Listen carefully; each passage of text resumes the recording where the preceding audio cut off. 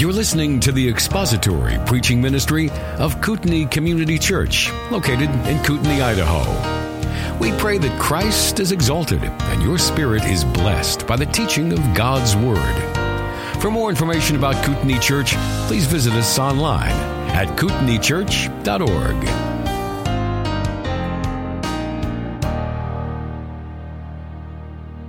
Well, just a brief review of last time. Last time we looked a little bit at the nature of the church from this, just a 2-page study.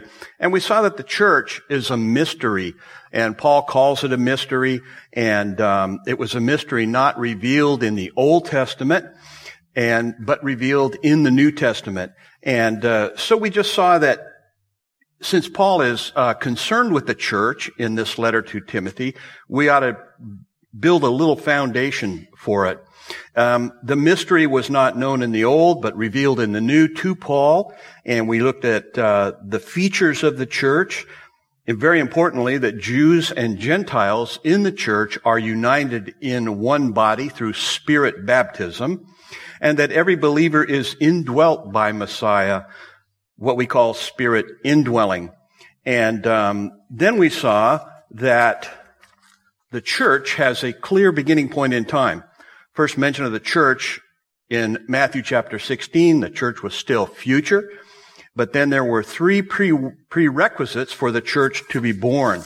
And those prerequisites were the death of Messiah, the resurrection of Messiah, and the ascension of Messiah to be with his Father. And of course, what followed after that was the day of Pentecost and the work of the Holy Spirit. After class last time, Brother Dave over here reminded me of a verse very pertinent to this, and you should jot down John 7:39. It very clearly speaks of the prerequisite of the ascension of Christ. This verse says, "Now this he said," this is Jesus, "about the Spirit, whom those who believed in him were to receive, for as yet the Spirit had not been given because Jesus was not yet glorified." So there, once again, very clearly, prerequisite for the Spirit's work on the day of Pentecost in forming the church, starting the church, was the glorification of Christ. And by the way, that whole chapter is very interesting because it really does parallel what we saw taking place in the book of Acts in the experience of Paul. Because in that same passage, it talks about the Jews wanting to kill Jesus.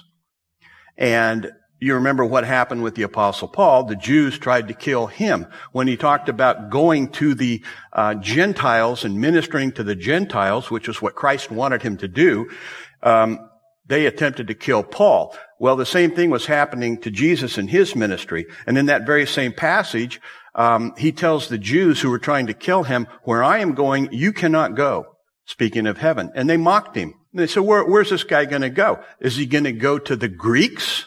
You know, ha, ha, ha. Well, the Greeks are Gentiles. And so in this very passage then, before he talks about the Spirit coming, he says, "If anyone thirsts," is that anyone without exception or anyone without distinction? Well, in the context, it has to be without distinction. You bet he's going to the Gentiles. "If anyone thirsts, let him come to me and drink. Whoever believes in me, as the Scripture has said, out of his heart will flow rivers of living water." He's clearly talking about his ministry to the Gentiles. So this permeates the New Testament, the idea of the gospel going from Jew to Gentile. And so we saw that. And then we saw the church is the body of Christ.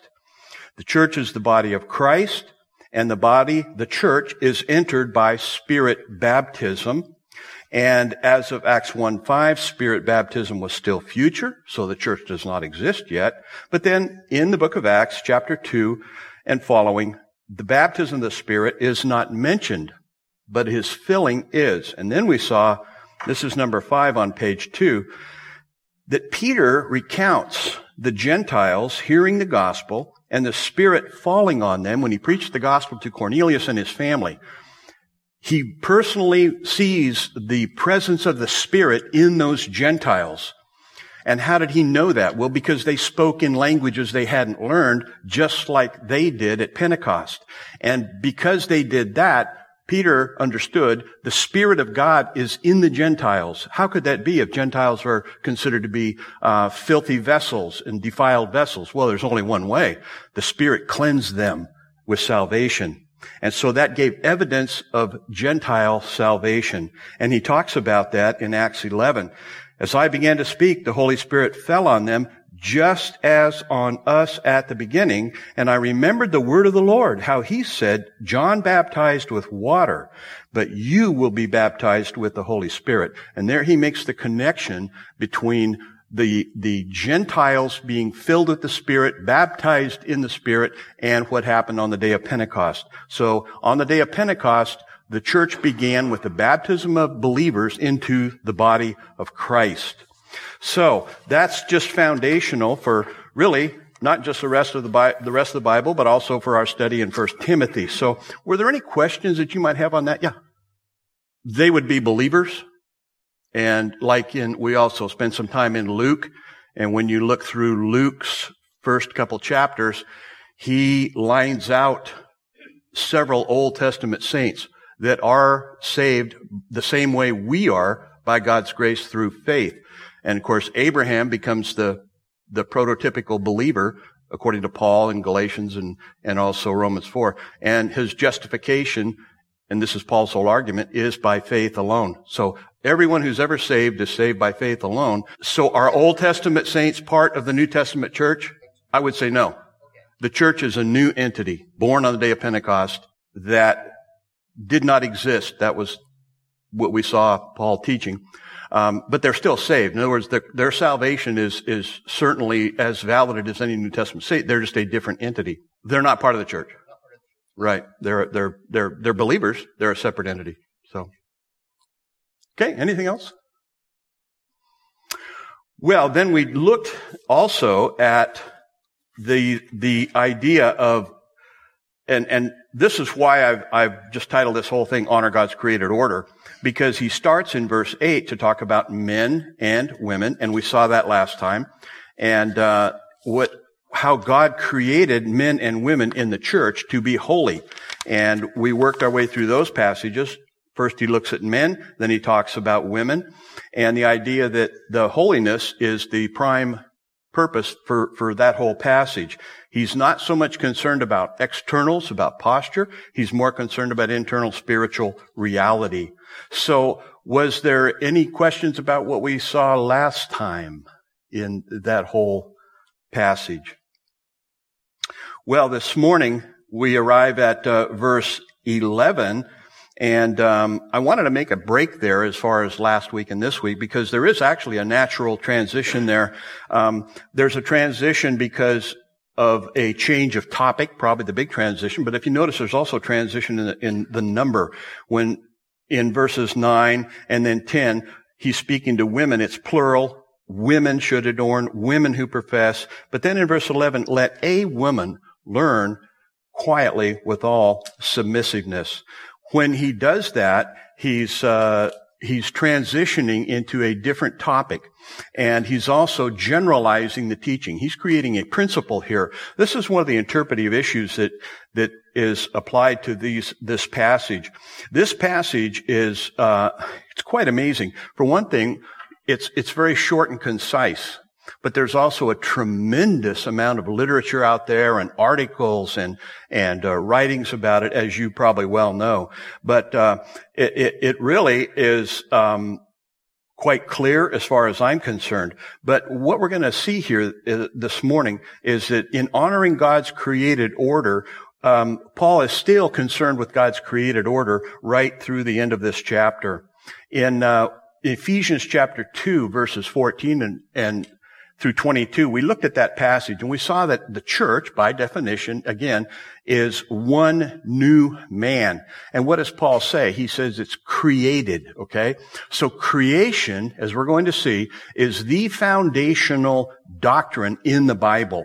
Of course, the Bible starts with creation, but every single true biblical doctrine is built on creation. You can see this all the way through Scripture. And once you have it fixed in your thinking that the importance of every doctrine is that it is built on and from God's created order. They'll sort of pop off the page at you when you see them. If any man is in Christ Jesus, is a new what?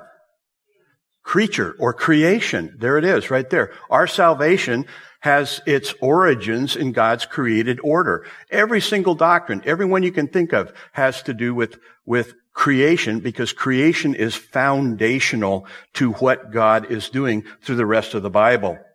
And it even goes back, of course, to the creation of man and woman. And actually, technically, it says male and female. Creation is the foundational doctrine for every other doctrine and practice in the rest of the Bible. Genesis 1:27, God created man in his own image. In the image of God he created him. Male and female he created them. That's the account in Genesis chapter 1. It is quoted by Jesus, Mark 10:6. He said, from the beginning of creation, God made them male and female. Now that's a good translation of the word there. We saw in the first part of chapter 2, the word men, women, but this word male and female is critical to understanding creation and how it's used in the rest of the Bible. You really could almost translate that he made them a male and a female. Okay? He's specifying the difference between male and female. He uses the word that is male, or the male sex, and also the female sex. This is also used by Paul in Romans chapter 1. A familiar passage, but in many of the translations, well, in few of the translations, English translations, does it actually use that translation of that Greek word. It says, let me just read down through it, and I'm going to translate the word like Jesus translated it, okay? Romans 1, verse 18 and following. For the wrath of God is revealed from heaven against all ungodliness and unrighteousness of men. Now that's anthropos, mankind, okay? General application. That would be men and women. Who by their unrighteousness suppress the truth, for what can be known about God is plain to them, because God has shown it to them. For his invisible attributes, namely his eternal power and divine nature, have been clearly perceived ever since the creation of the world. Creation of the world creates accountability on the part of all humanity. That's what he's saying there. In the things that have been made, so they are without excuse. No one will ever be able to stand before God and say, hey, you can't cast me into the lake of fire. I never had the gospel preached to me. No missionary ever came to me. The fact is, though, that person was part of creation. Creation reveals the glory of God, and that creates accountability. And so, yes, God can legitimately cast them into the lake of fire because they're guilty of their sin, which causes them to suppress the revelation of God in nature. And then verse 21, for although they knew God, they did not honor him as God or give thanks to him, but they became futile in their thinking, and their foolish hearts were darkened. Claiming to be wise, they became fools and exchanged the glory of the immortal God for images resembling mortal man and birds and animals and creeping things. Therefore, God gave them up in the lusts of their hearts to impurity, to the dishonoring of their bodies among themselves, because they exchanged the truth about God for a lie and worshiped and served the creature rather than the Creator. You see the upside down nature of what they have done. Who is blessed forever. Amen. Now here it is. For this reason, God gave them up to dishonorable passions.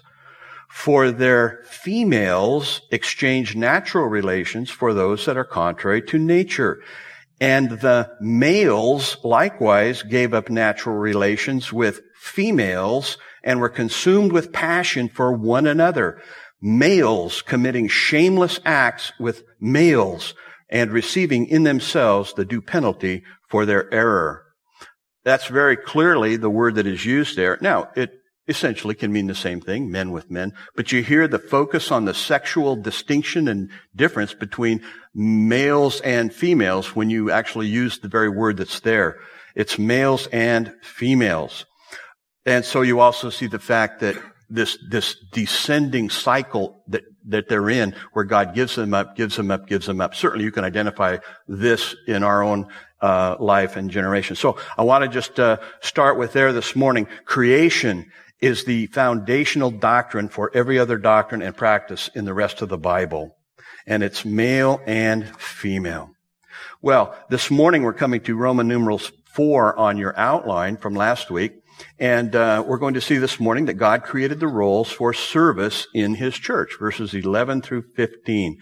This is a very interesting passage for a variety of reasons. One is it's so controversial, and you probably can tell that this is a passage that really butts heads with the worldview that we find in ourselves, and it's very, very interesting to see the history of this. One scholar, a New Testament professor at Trinity Evangelical Divinity School, TEDS in Chicago, he did a survey of scholarly articles.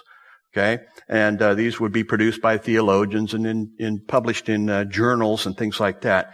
And so, using some of the really cool computer tools that we have nowadays, he was able to survey these, and he found out that it was only in 1969 that the egalitarian or the progressive view that women should be in positions of pastors and pastor teachers and elders in the church really became prominent.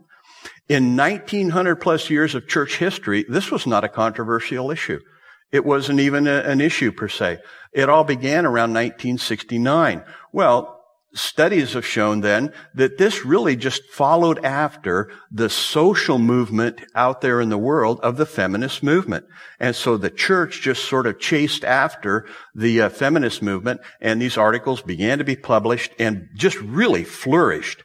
This scholar concluded that the rise in the progressive interpretation's promotion following the women's movement of the 1960s, he says, is indebted significantly and at times probably culpably to the prevailing social climate rather than the biblical text.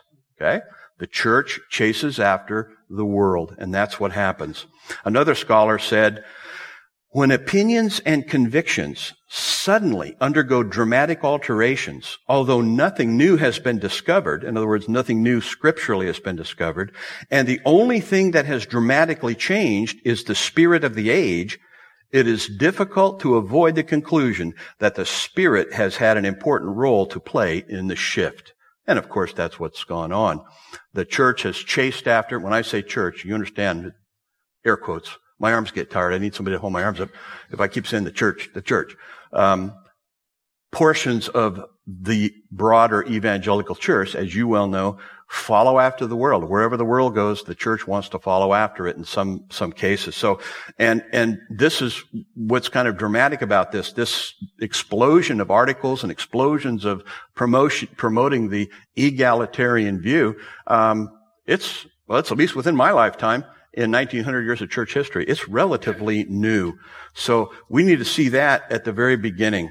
But this passage is very clear. One of the things about it is Paul is very plain. He's very clear about what he says. I'm just going to read through verses 11 through 15. He says, "Let a woman learn quietly with all submissiveness. I do not permit a woman to teach or to exercise authority over a man. Rather, she is to remain quiet. For Adam was formed first, then Eve. And Adam was not deceived, but the woman was deceived and became a transgressor. Yet she will be saved through childbearing if they continue in faith and love and holiness with self-control." In verse 11, he says, "Let a woman learn quietly with all submissiveness." That's from the ESV. The ESV is a reworking of the King James, and it follows after that, kind of that same English strand. you don't really can get a sense of the imperative there. That's a command force verb. New American Standard is better, actually. It says, a woman must quietly receive instruction. So you can hear the command force of that verb.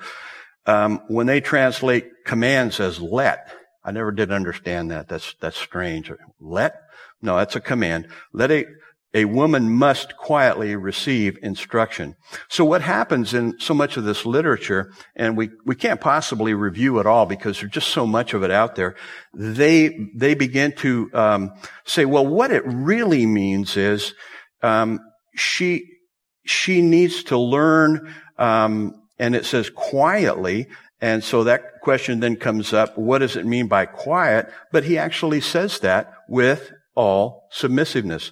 That phrase, with all submissiveness, defines what he means by quietly. It does not mean silent. He uses the word again in verse 12. She is to remain quiet. Now, some people try to link this back to 1 Corinthians 14, verses 34 and 35, where Paul actually does use a stronger word, and it's silent. But you go back and you look at that passage, and if you carefully walk your way through there, it's a different group of people in a different location, but it's also a whole different topic. It has not to do with her learning quietly, but with her actually participating in some things that were going on in the Corinthian assembly. But even in that book, in 1 Corinthians, in 11:5, it says women are to pray and prophesy. And even though in that particular passage it says she is to remain silent, so it has to be understood by how it's used in its context.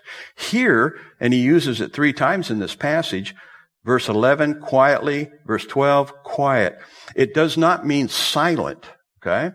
Some people have said it means silent, but if it does, the first time he uses it up in verse 2. For kings, who we're going to pray for, kings and all who are in high positions, that we may lead a peaceful and quiet life. Now, certainly Paul doesn't want to say, well, we want to live a peaceful and silent life. The very last thing Paul wanted to do was to be silent. So in the context, it is simply meaning quiet in the sense of willing to listen, willing to hear with all submissiveness. He even defines it up in verse 2, godly and dignified in every way. But this might have been something a little unusual for these people to hear, because the Jewish rabbis historically really wrote a lot about women, and they were, because it was known that Eve was the one who first was deceived in the garden. Paul's going to talk about that. So the Jewish rabbis, and without really any warrant from Scripture, created a whole social construct where women were really placed at a very low level in their culture. And they blamed the fall in the garden for it. But Paul kind of just does away with that. Very first thing he says in this passage, let a woman learn in quietly with all submissiveness. So she is supposed to be part of the teaching ministry of the church, and she is supposed to learn. Women are to be learners along with men, but with all submissiveness. This word submissiveness is really fits in well with what we've seen about how she is to behave as far as her dress and her good works and that kind of thing. And then he says in verse 12, I do not permit a woman to teach or to exercise authority over a man. Rather, she is to remain quiet. And here again, a lot of people would take that and actually a good first word in that would be but. The word sometimes doesn't show up in the English translations, but Paul is creating a pretty strong contrast there, even an adversative structure there. But I do not permit a woman to teach or to exercise authority.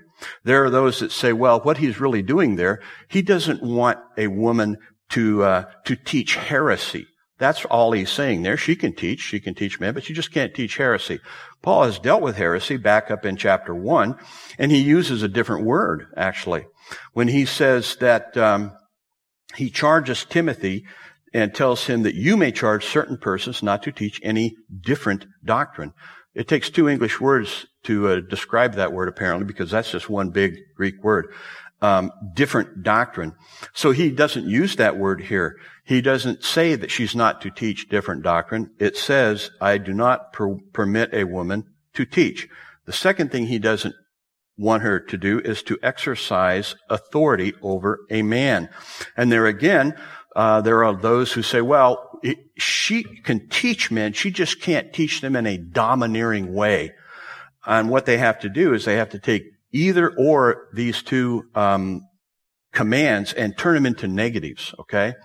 And yet, when we get to chapter 3 and we look at the requirements for elders, both of those are positive requirements for elders. They are to teach and they are to exercise authority. That's part of their job as elders, pastor, teachers of the church. So, there's many other attempts to, from the grammar and so on, to try to change this around and change what Paul says. But he is very clearly saying, I do not permit a woman to teach or to exercise authority over a man. Rather, she is to remain quiet.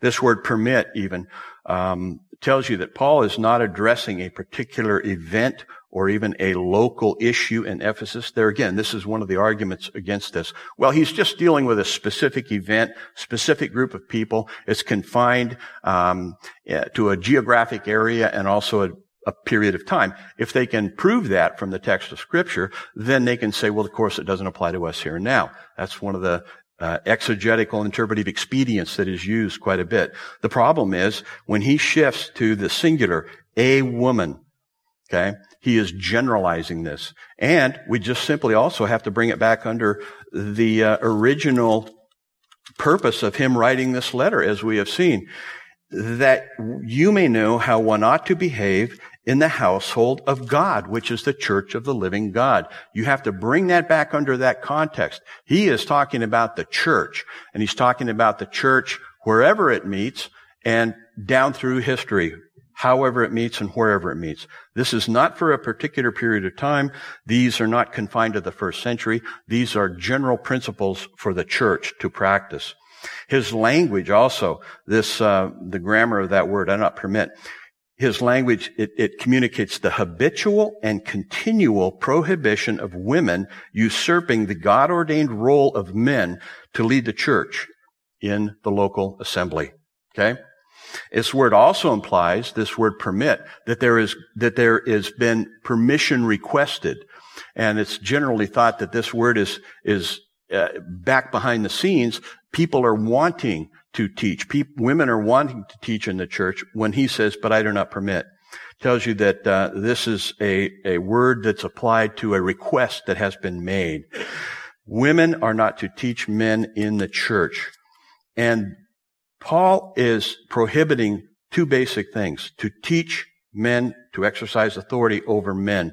Grammatically, again, the object of this in both these words is men. Doesn't mean she can't teach domineering. Doesn't mean she can't teach false doctrine. That's not the issue. It's the issue of her teaching men in the church. And by the way, women can teach one another. They can be teachers. They should be teachers. Titus 2, verses 3 and 4. Older women are to teach the younger women. And also women are to teach children. In 2 Timothy 1:5, we know that Timothy's grandmother, Lois, and his mother, Eunice, taught him, trained him. His father was a Gentile unbeliever, but he was trained by them. And even in chapter 3, verse 15, Paul says, you know from childhood how you had these sacred writings able to make you wise unto salvation. So women were teaching Timothy. Both these sentences, on either end of them, the word quietness or quietly brackets these. So what Paul is really stressing here is attitude and not so much the issue of the what is there, but also the attitude. She's to learn quietly, and as far as exercising authority over men or teaching men, she is to remain quiet about that issue. And he gives the reason in verse 13. Now, in your notes, I say two reasons, and some take it that way, but just in thinking through this again, I think there's really only one reason. He gives one reason in verse 13, and verse 14 is the illustration of that reason. He says, for Adam was formed first, then Eve. What does Paul do with this? He goes directly back to creation. He just plants the foundation of this right in the created order. The reason women in the church, the household of God, are not to serve as elders or pastor teachers is because it violates God's created order. He doesn't say a whole lot, right? For Adam was formed first, then Eve. That is God's created order. It's kind of fascinating. Once Paul anchors this in creation, there's not a whole lot left to say, apparently, right? And the Apostle Paul, he's very capable of making long, extended arguments on theological issues, as we well know, right? Romans, Colossians, Galatians. So he could do this under the inspiration of the Holy Spirit, but he just basically has one very short, terse sentence there. First word is for. That's a little preposition. Paul really likes that. It basically says, because the reason is Adam was formed first, then Eve. Adam is the head of the race, and as the one who brought sin and death to all humanity, Romans 5:14, he is accountable for what happened in the garden. Well, what happened in the garden? It says Adam was not deceived, but the woman was deceived and became a transgressor. She became a transgressor. The illustration or example is from the fall. That's why I think it's basically legitimate to say he gives one reason. God made it that way. And here's what it looked like when that was violated.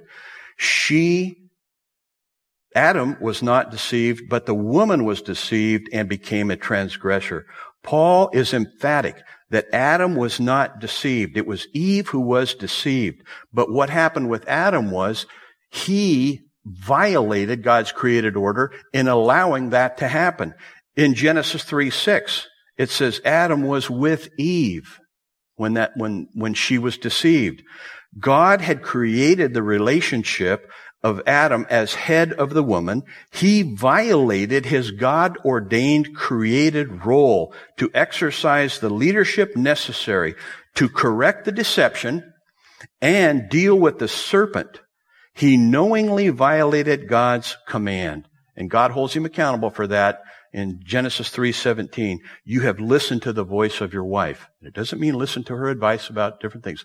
In that instance, the fall occurred because he listened to the voice of his wife, and he violated the created order as well. And he's held accountable as the head of the race for the sin of the whole race down through history. Paul holds him accountable for that in Romans chapter 5. And remember, his wife was also under his headship, so he is actually accountable for her sin. But the women cannot teach or exercise authority over men because it violates God's created order. Eve was deceived concerning the nature of God, but Adam violated the God-ordained created order that God had set for him. He anchors this is so critical, right back in creation, in the same created order in which God created all people, male and female. In his image he created them. So from there on, that sets the value of all people, does it not? And that also sets the value of both male and female. Women are not a lesser person in creation, and she's not a lesser person in the church. There is just simply a different order of service based on God's created order. And we need to connect the dots here a little bit. If God created them male and female, and after that he created marriage, and then he also, remember, created the God-ordained roles.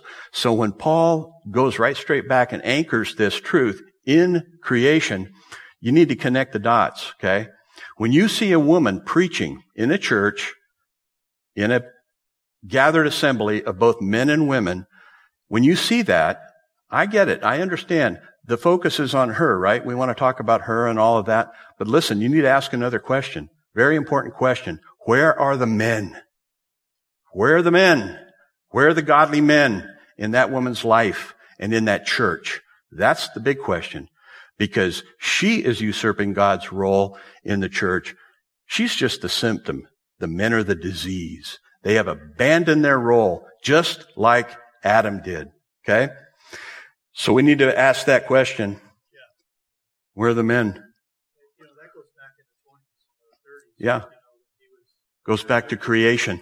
Well, yeah, it goes all the way. Yeah. Where was Adam? He was there, right there. He saw the serpent deceive his wife. He usurped his role. And that's what's going on now. Where are the men? I get it. The woman, she's kind of the focal point. But for every woman that's in the pulpit, and you see that, and you see the congregation out there, all those men sitting there, they are submitting to something that is not biblical. But behind the scenes, in her personal life, and in the life of that congregation or that church, whatever you want to call it, where are the men? Where are the godly men who say that's not biblical? They reject the Word of God, just like Romans 1. Even though they knew God, that's where apostasy starts. It starts with some knowledge of God. And then they reject God. They suppress the truth in their unrighteousness. And then it's just a downward spiral. God gave them up. God gave them over. God gave them up. And, I'm sure there's a variety of reasons, but the bottom line is they have to just disregard the clear teaching of Scripture. And that probably has happened way back in the past. Usually these things aren't some immediate cataclysmic event. There's a history of rejection. You remember in 2 Timothy 4:2, Paul says to Timothy, preach the word, be ready in season, out of season, reprove, rebuke, exhort with great patience and instruction, for the time will come when they will not endure sound doctrine, but wishing to have their ears tickled, they will accumulate to themselves teachers after their own lusts. The issue is not with Joel Osteen, well, how in the world can 30,000 people come and listen to this guy? Well, who attracted who? According to Paul, they're not attracted to him. He didn't attract them. They attracted him. They accumulated him. Now, certainly there's a symbiotic relationship there, but this is apostasy. That wasn't a church by definition. Why didn't he train men like Paul told Timothy? Well, I know not after that, but in other words, there has to be a history there. Those things just don't happen with an immediate time. You could track back a history of not obeying the Word of God, of disregarding the clear teachings of Scripture, as in every other area. So that's probably my best answer, Nathel. I can't, without knowing more about that particular situation. But the bottom line has to be, if they have a Bible in front of them, it's a rejection of the Word of God and the clear teaching of Scripture. I think you're right. Yeah, according to Paul, you're right. Yeah. If a woman is a pastor of a church, that church doesn't have a pastor. It's not a church, by biblical definition. Okay, any other questions? Oh, Jim. The short answer to Nadel's question is yes, it is always better for a church to die than for it to apostatize. Yeah. If it dies, it can no longer spread its apostasy and its false doctrine. So better a dead church than an apostate church. Yeah. Yep, I agree. Okay. And now verse 15 may be one of the most difficult verses in the entire New Testament. So I'll tell you what, we're out of time. Let's just... No. I'm just teasing here. We're not scared of tough verses. It really is kind of an enigmatic verse. And like the rest of this, I think if you just practice regular, normal, biblical principles, first and foremost, bringing it under the purpose of Paul's writing. This is Paul's purpose for the church, so you'll know how to behave in the household of God. So it has to be brought under that. And what Paul says here is, even though the woman was deceived and became a transgressor or a sinner, yet she will be saved through childbearing if they continue in faith and love and holiness and self-control. Now, some of the issues here are even you can see and hear from the grammar of this is she, the woman, the referent is the woman, will be saved through childbearing, and then there's a shift to the plural. If they, there's just quite a bit to sort through here. She will be saved. And now the word saved has a semantic range like these words do. And for the most part, it's going to mean salvation from her sins, okay? It can also be used in the sense of being delivered from something, okay? But here, consistently, this word is used by Paul and others in Scripture to speak about salvation from sins. And I think this is how it's being used here. She will be saved. It's future tense. She's going to be saved. Now, here's one of the more difficult ones, through childbearing. Now, I'm not going to rehearse all the varied meanings and of interpretations of this, but really it is, I think the best one is to think that what Paul's doing here, he's capturing what it means to be a woman in submission to the will of God by basically one concept, childbearing or motherhood. Even if you go back and track through the Old Testament, this was very common in Hebrew thought, that a woman's, the description of a woman is best pictured by seeing her as a mother or in motherhood. And so I think what he's doing here, he's wrapping up all that it means to be a godly woman in submission to Christ within the church by this single concept. She will be saved through childbearing. And then there's, of course, this condition, if they continue in faith and love and holiness with self-control. Paul doesn't need any lessons from any of us on soteriology or salvation, right? He wrote the book, right? He knows what he's talking about. He's not setting up a condition for her to be saved if she continues in faith and love and holiness with self-control. Basically, though, in Scripture, we know that continuation in faith and love is evidence of salvation. It's not the means to it, okay? This is really clear. And also, we need to understand that in the Bible, when a statement is made about somebody's spiritual state, it just doesn't stop there. Like, look in Genesis 6, Noah. Noah was a righteous man. And then it tells you how you could objectively see that. It's almost as if somebody said, when Moses writes, Noah was a righteous man, somebody said, how do you know? Prove it. Show me what that looks like. And then he makes that statement about Noah walked with God and so on. So a statement of the internal spiritual reality, but then that is bolstered with an objective evidence of that person. This is very common throughout Scripture. This is why Paul uses this idea of faith and love. Really? You have faith? Show me your love, right? Because love is the evidence of true faith in Jesus Christ. And those are always together. So clearly Paul is not setting up a condition by which, she is going to be saved if she continues in faith and love and holiness and so on with self-control. He's simply saying this is going to be the evidence of a godly woman's life. And so women and men are both saved by the grace of God through faith in Christ. Christ is his shed blood on the cross. Theologians call this the ground of our salvation. Okay. And so whether you were an Old Testament saint or a New Testament member of the church, the ground of your salvation is the shed blood of Christ on the cross. Universally. Women and men. But that faith is demonstrated by their willing obedience to their God-created roles. Childbearing is used by Paul to represent all facets of a woman's God-ordained role as a woman created in the image of God, and her salvation is validated by her perseverance in faith and love and holiness with self-control. Okay? Do you have any questions about this passage? Yeah, Julie. Sure. Absolutely. Well, that's a good point. And when these...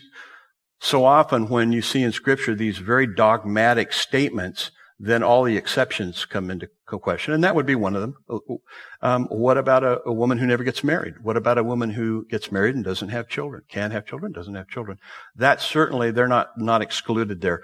Paul really, he's standing back and saying, this is sort of the picture of a godly woman, but it doesn't exclude all of these other things as well. Yeah, that's a very good point. Yeah, I think it is, a grammatical reference to the women in general. And it's just a general statement. That is one of the exegetical issues you have to work through with that, but I think it can easily be referenced to the women. Yeah, he's making general statements about men and women and their roles in the church. Yeah, so it's a difficult passage, no doubt about it. And when you survey the represent some really good conservative evangelical scholars, some of them take different positions about this. One of the very common ones historically, because you don't see it in the English translations, through the childbearing. There's an article there, the childbearing in the Greek. And what that definitely does is, since it's commonly used to define something, called the definite use of the article, definite article, many have said historically, well, this is the childbirth of Jesus Christ. Well, doesn't that make sense? She's saved through the birth of Jesus Christ. Well, that's true in one regard, but I don't think that's what it's talking about here. The childbearing there doesn't really pertain to a particular birth. It's more of a general concept there, I think is how it's being used. So there are several exegetical issues and interpretive issues you have to work through, but I'm personally comfortable with the idea that he's talking about childbearing as a single concept for picturing women and their godliness within the body of Christ. Okay, anything else?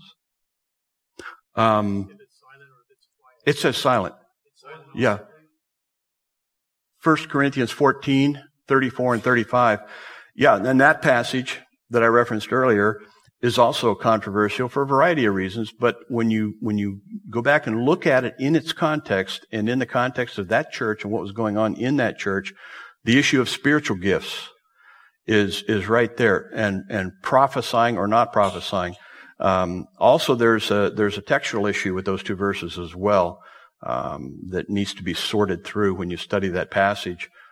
Some would say that that's a late addition. Those two verses are a late addition, because when you look at 33 through 36, you can see they basically transition together, and perhaps that was put there.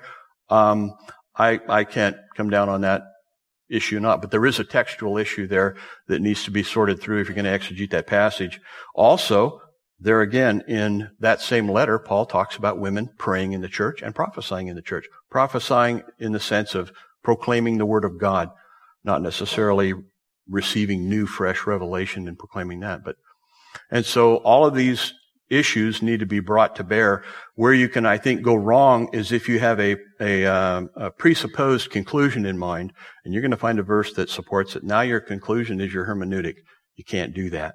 You're going to have problems all the time. So, okay. Anything else? Yeah. Yeah. I mean, we definitely have to try to understand authorial intent. That's critical whenever you interpret Scripture. And authorial intent has to include that person's culture, their social environment, and all of that. So we not only have a textual context, we also have to ask about that person's background, their culture. How did they see these things? So that's a very good point. Yeah. And we see these things in Scripture. Sometimes you also have to ask, like Paul's 2 or 3 times, greet one another with a holy kiss. Now you have to ask a question there. Okay, are we talking about form or function there? What does Paul want? He wants people, Christians, to greet one another. The form that it took in that day, could take, was a holy kiss. You have to say, what does Paul want us to do now? Greet one another, right? That's part of acknowledging each other but how we do it may change and shift with cultural distinctions and so on.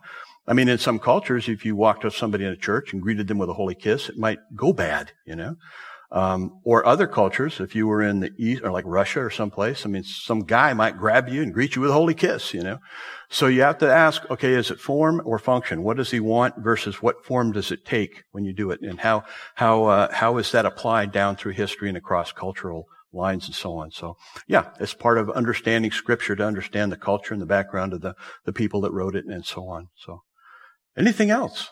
I agree. 100%. Greeting one another does not necessarily mean a physical kiss.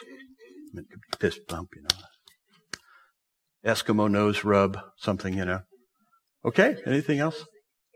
That you care, sure. And greeting one another is acknowledging that person's presence, their existence, and so on. They're important. Yeah. Okay, well, let's pray. Our Father, we thank you for our time in your word this morning. We thank you that your Spirit is our teacher, and we can rely on you to always be there for us in all of these issues. And even if we have a difficult passage in Scripture, You are there for us, and you can help us through it. You help us overcome our many weaknesses as we try to understand your word. But we thank you for your sure word, your truth, and its place that it has in our lives, in our ministries, and in this fellowship. We just thank you in Christ's mighty name. Amen. Thank you for listening to the latest podcast from Kootenai Church. If you'd like to learn more about Kootenai Church or to donate to our church ministry, you can do so online by visiting kootenaichurch.org. We hope you enjoyed this podcast and pray you'll join us again next time. Once again, thank you for listening.